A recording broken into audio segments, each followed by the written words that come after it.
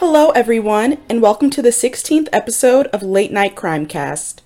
I'm your host, Robin Steffens, and every week on Thursday, I'm going to post a new true crime story. I will cover cases that are local, cases that got a lot of media attention, and everything in between. Now, before we get started, I would like to ask you, my late night listeners, to leave a rating and review on this podcast. They are a lot more helpful than you think, and it's as easy as going to the Apple Podcast app, scrolling to the bottom, putting in a rating, and writing a review. You guys can write things such as, "Oh, I love her voice," or, "Oh, I love watching her sleep while I listen to her podcast." It's simple. Seriously, guys. Also, if you want to follow Late Night Crimecast on social media, I would appreciate that as well. Now let's get into the case. It's actually something I found on a whim. I was researching a completely different case, but was so compelled by this one and the outcome that I decided to cover this case instead. It took a lot more research, but I was actually able to find some blog posts from the psycho who committed these crimes, and the blog basically details the murder and mayhem this innocent family was subject to. I'm going to be using a lot of what I found on there to describe what happened to this poor family. So yeah, it's going to be wild. So buckle up, guys, as we dive into the murder and abductions of the Groene family.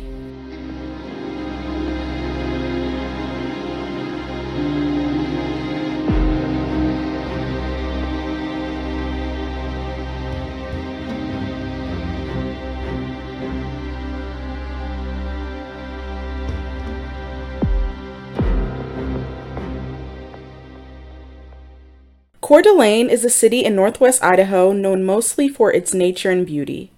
The city borders the shores of a beautiful 30-mile lake, leaving the backdrop of nothing but blue skies, forested mountains, and sparkling waters for its residents. During the summer, the area is known mostly for its water sports. This includes swimming, kayaking, paddleboarding, jet skiing, water skiing, and lake cruises. This place is somewhere one would go if they were looking for a quiet getaway in a rugged setting. But to the Groene family, this area was home. The Groene family lived in a rather secluded area on the outskirts of Coeur d'Alene. On one side of their home was a closed campground, and on the other an open field. They had neighbors and friends in the area nearby, of course, but they were mostly secluded. Those in the home consisted of 40-year-old Brenda Groene, her 37-year-old boyfriend, Mark McKenzie, and Brenda's 3 children, 13-year-old Slade, 9-year-old Dylan, and 8-year-old Shasta. It was May, summer of 2005. The family was carrying on as normal and enjoying the summer months. Brenda and Shasta would be out sunbathing, the boys would be playing outside with their dogs and BB guns, and they would be having neighbors over sometimes. So basically, they were doing things that would not be of interest to most. But unbeknownst to them, that month of May, someone was watching them. That someone was Joseph Edward Duncan. Duncan was an extremely disturbed man on the run from the law. He had a long criminal history, and at that time, he had been accused of child molestation. July 3rd, 2004, Duncan had molested a boy at a playground in Minnesota. He then tried to do the same to the boy's friend. He was subsequently arrested and charged for those acts in March of 2005. But a friend of his helped him post his $15,000 bail, and he was released from custody on April 5th, 2005. And from there, he skipped town. Prior to leaving, he bought night vision goggles, a video camera, and rented a red Jeep Grand Cherokee. He used this car to drive himself through several states, including Missouri, where he decided to steal some license plates. The car was reported stolen, and he had a warrant put out for his arrest, but it was already too late. He had already started to head west for Idaho. When Duncan reached Idaho, he somehow ended up on the outskirts of Coeur d'Alene. And that's where Duncan found his next victims. He had spotted Brenda and Shasta sunbathing outside. He had taken note of 8-year-old Shasta in her bathing suit and decided to watch the family more. He soon became enticed by the 2 youngest Groene children, Shasta and Dylan. He stalked the family for several days. He would stay far away and hidden out of sight, but would watch them for hours on end. He would bring a backpack filled with food, binoculars, night vision goggles, a waterproof tarp, and even pen and paper to take notes. He was just waiting for the right moment and planning his attack.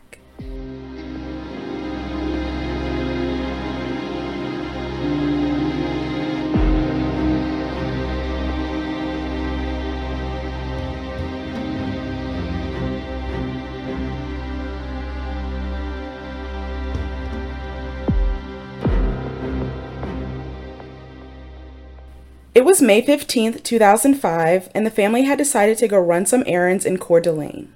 Slade, the oldest sibling of the 3 Groney children, went to mow the lawn of a neighbor. After he completed the job, the neighbor didn't have enough money to pay him, but promised he would stop by his house the next day with the money. After the errands were completed, the family returned to the house and had some people over for a barbecue. This barbecue went well on into the night. Overall, a great day for them. The family had went to bed that night not knowing what horrors awaited them. Around 2 a.m. on May 16, 2005, Duncan had drove his red Jeep towards the Groney's home and ended up parking it near a neighbor's barn. After watching the family for so long, he felt prepared to go ahead with his plans. And he had every detail of what he was going to do extremely well planned out. He had changed his clothing and shoes to that of which he had found at a Salvation Army. He had also gotten a sawed-off shotgun and armed himself with it, and also he got himself a framing hammer. His backpack that usually contained items to spy on the family now contained several heavy-duty zip ties, duct tape, gloves, a night vision scope, extra ammo for the shotgun, and a ski mask. Not only that, but he made sure to wear gloves and wipe down every single item he had with him so that there was no possibility of fingerprints being left. After leaving the red Jeep at the barn, he walked a couple hundred yards to the Groney's home. When he got to the house, he entered through the back door, which was already unlocked. I'm guessing that because of the area and how secluded it was, they felt safe enough to leave the doors open, so that really allowed him to creep through the back door and through the kitchen. He knew the family had dogs, so he was very wary of stirring them. I mean, he was wary of waking anyone up, but especially the dogs. And maybe Brenda's boyfriend, Mark. He wanted to avoid the dogs and subdue the family before they could wake up and really be aware of what was happening. So he went down the hallway connected to the kitchen, and this hallway basically led to the different bedrooms in the home. And so he's walking down the hallway with all intent to find Mark first, but he ended up passing the living room where he saw a light on. He turned and saw Brenda on the couch, and he thought that she was awake, but quickly realized that she was still sleeping and of no threat to him. So then he continued down the hall to where he thought the master bedroom might be. But before he could get to the room, the dogs were alerted. They immediately started barking, and it looked like they were about to charge him, but then Duncan pulled out his gun and they kind of backed off. I'm thinking that because the boys had their BB guns, and I'm sure that Mark had actual guns, the dogs were very familiar with them. Maybe they were scared of the loud noises they made or the damage they caused, so they just ended up backing off. And this actually worked in Duncan's advantage. So the dogs go away, but Duncan ends up turning around and he sees that all the noise the dogs had made woke Brenda up. She couldn't see him from where he was positioned, but he decided to take action anyway. He walked directly into her view and ordered her to tell him where Mark was. Seeing this crazed, armed man in her house, she immediately followed his instructions and led him upstairs to Mark, who was still sleeping on the bed. She wakes Mark up and, immediately Mark sees this situation and he doesn't say or do anything. And I'm thinking this is because maybe he's in shock. I mean, he's just woken up out of his sleep and he sees an armed man in his home. So what is there really to do? So, Duncan makes Brenda tie the wrists and ankles of Mark with the zip ties that he brought with him, and he forces them to go downstairs. And this is easy for Brenda to go downstairs, but because Mark was tied up, he basically had to crawl and scoot down the stairs. So after they both get down the stairs, Duncan instructs Mark to lay on his stomach and tells Brenda to wake up the children. First, she goes to get Slade, the 13-year-old. he reluctantly comes out of his room and is also instructed to lay on his stomach. Once again, Brenda is forced to zip tie and restrain him. Next, she goes to get Dylan and Shasta, who were sleeping through all of this. She wakes them up and they come out as well. He then instructs all three of them to lie on the floor, on their stomachs. He zip ties Brenda's wrists and binds her feet with duct tape. Then he duct tapes Dylan and Shasta's wrists and feet with duct tape. Now, during all this time, Duncan is trying to comfort the family. He's saying that he's not going to hurt them, nothing's going to happen to them. He just wants to rob them, basically, and then leave. So they're really complying with him because they think that this man doesn't want to do any harm to them. After they're all tied up, Duncan leaves them for a bit, where I'm sure they're trying to stay calm, thinking it will all be over soon, and that, he's just going to take their money. But when he leaves, he's not taking money or stealing from them like he said. He's ensuring that no one has been alerted, that the house is empty besides the family, and basically ensuring that there's nothing that can stop his plans at this point. So after checking the house, he goes back to the living room and gets the oldest boy, Slade, to come with him. So Duncan helps the boy up and pulls the boy basically through the back door where no one can see or hear them. He then gets the framing hammer that he had brought with him and uses that to strike the boy on the head with full force. He hits the boy on the head twice and the boy falls forward. He stops moving, and at this point Duncan assumes that he's dead. Next, Duncan goes back inside and grabs the little girl Shasta. He brings her outside of the house the same way, but he just keeps her away from her older brother so she can't see him. So I guess basically so she can't panic. He just tells her, stay here and don't move. He then goes inside again and gets the younger boy Dylan. He puts him and Shasta together. Then he goes inside again, this time for Brenda. He goes in and tells her to stand up, but she's unable to walk, so he tries to rip off the duct tape. That doesn't really work, and it ends up making her fall pretty hard. She cries out in pain, and then he pretty much just decides to hit her on the head several times with the hammer until he's sure that she's dead. He then goes to Mark and starts hitting him in the head as well until he is sure he is dead too. After he does that, Duncan goes back outside to the small children, and it appears that they get caught in the act of talking to someone or mouthing to someone, and now Duncan starts freaking out. He's sure that everyone is dead but them, so he's afraid that someone is in the area, someone heard or saw what was going on, and then he starts panicking again when he sees that the older boy's body is gone. He's still thinking that the older boy is dead and that maybe the person that the kids were talking to had dragged him off somewhere to get help, and so he runs around the house where he actually finds the older boy.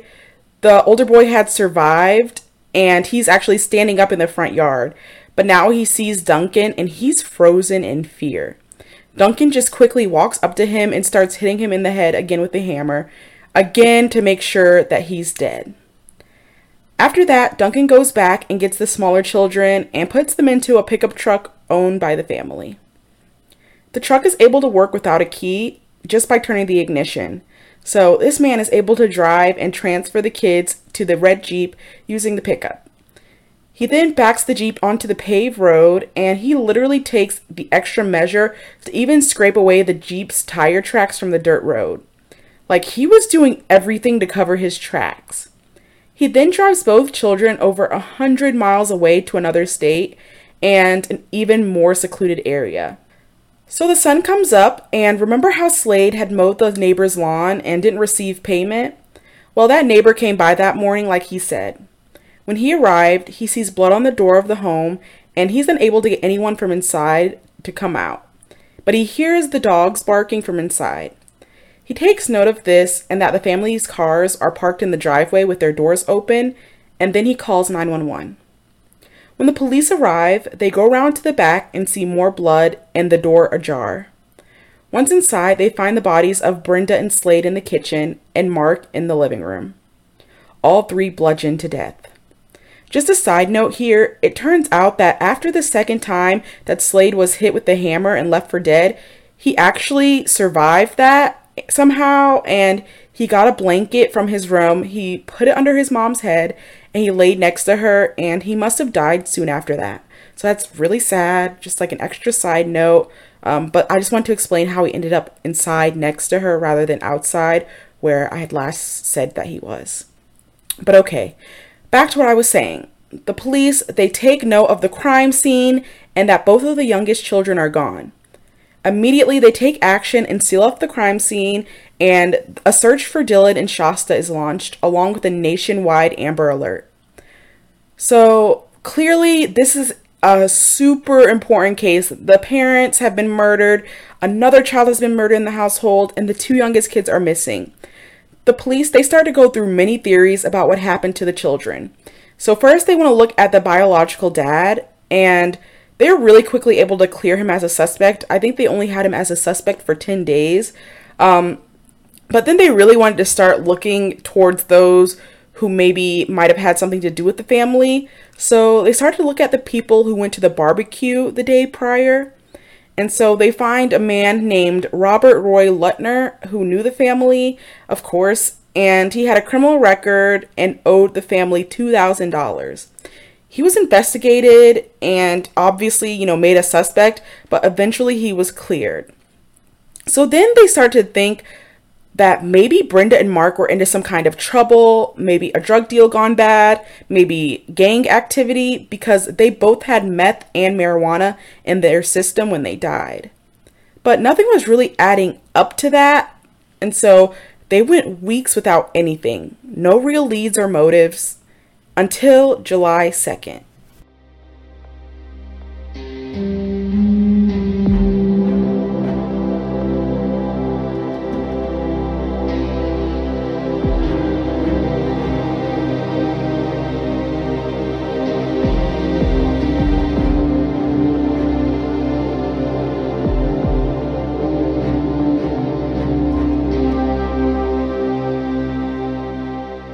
Around 1:30 p.m. on July 2nd, 48 days after the murders and abduction, Duncan and Shasta were spotted in Coeur d'Alene, Denny's restaurant, by two young men.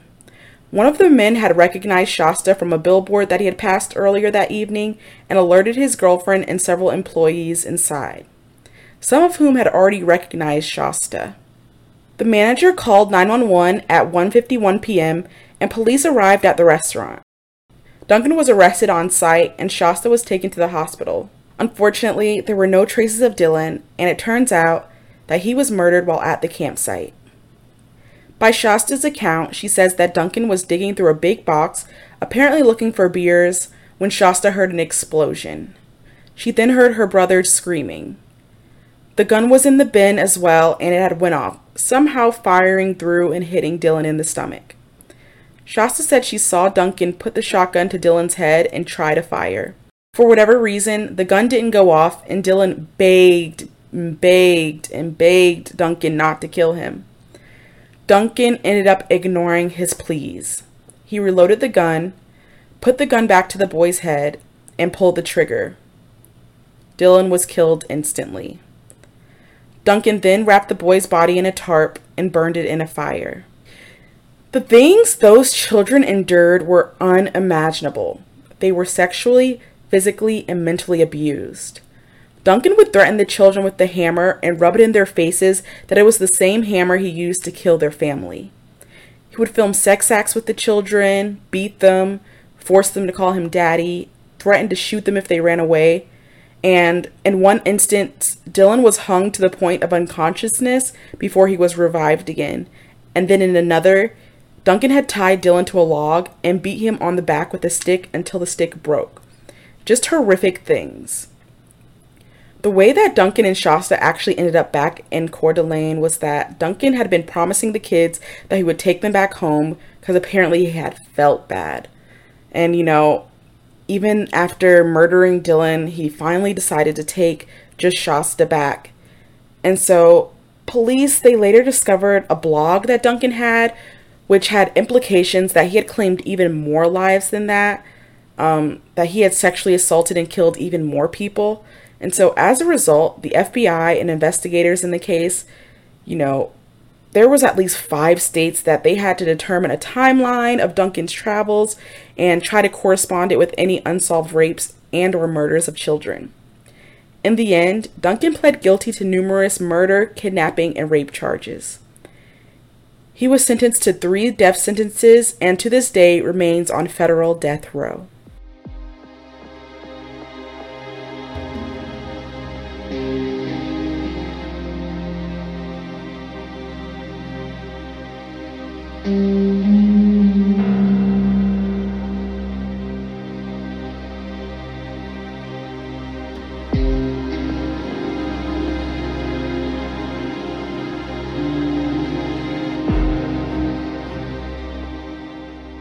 So that's going to be the end of today's episode.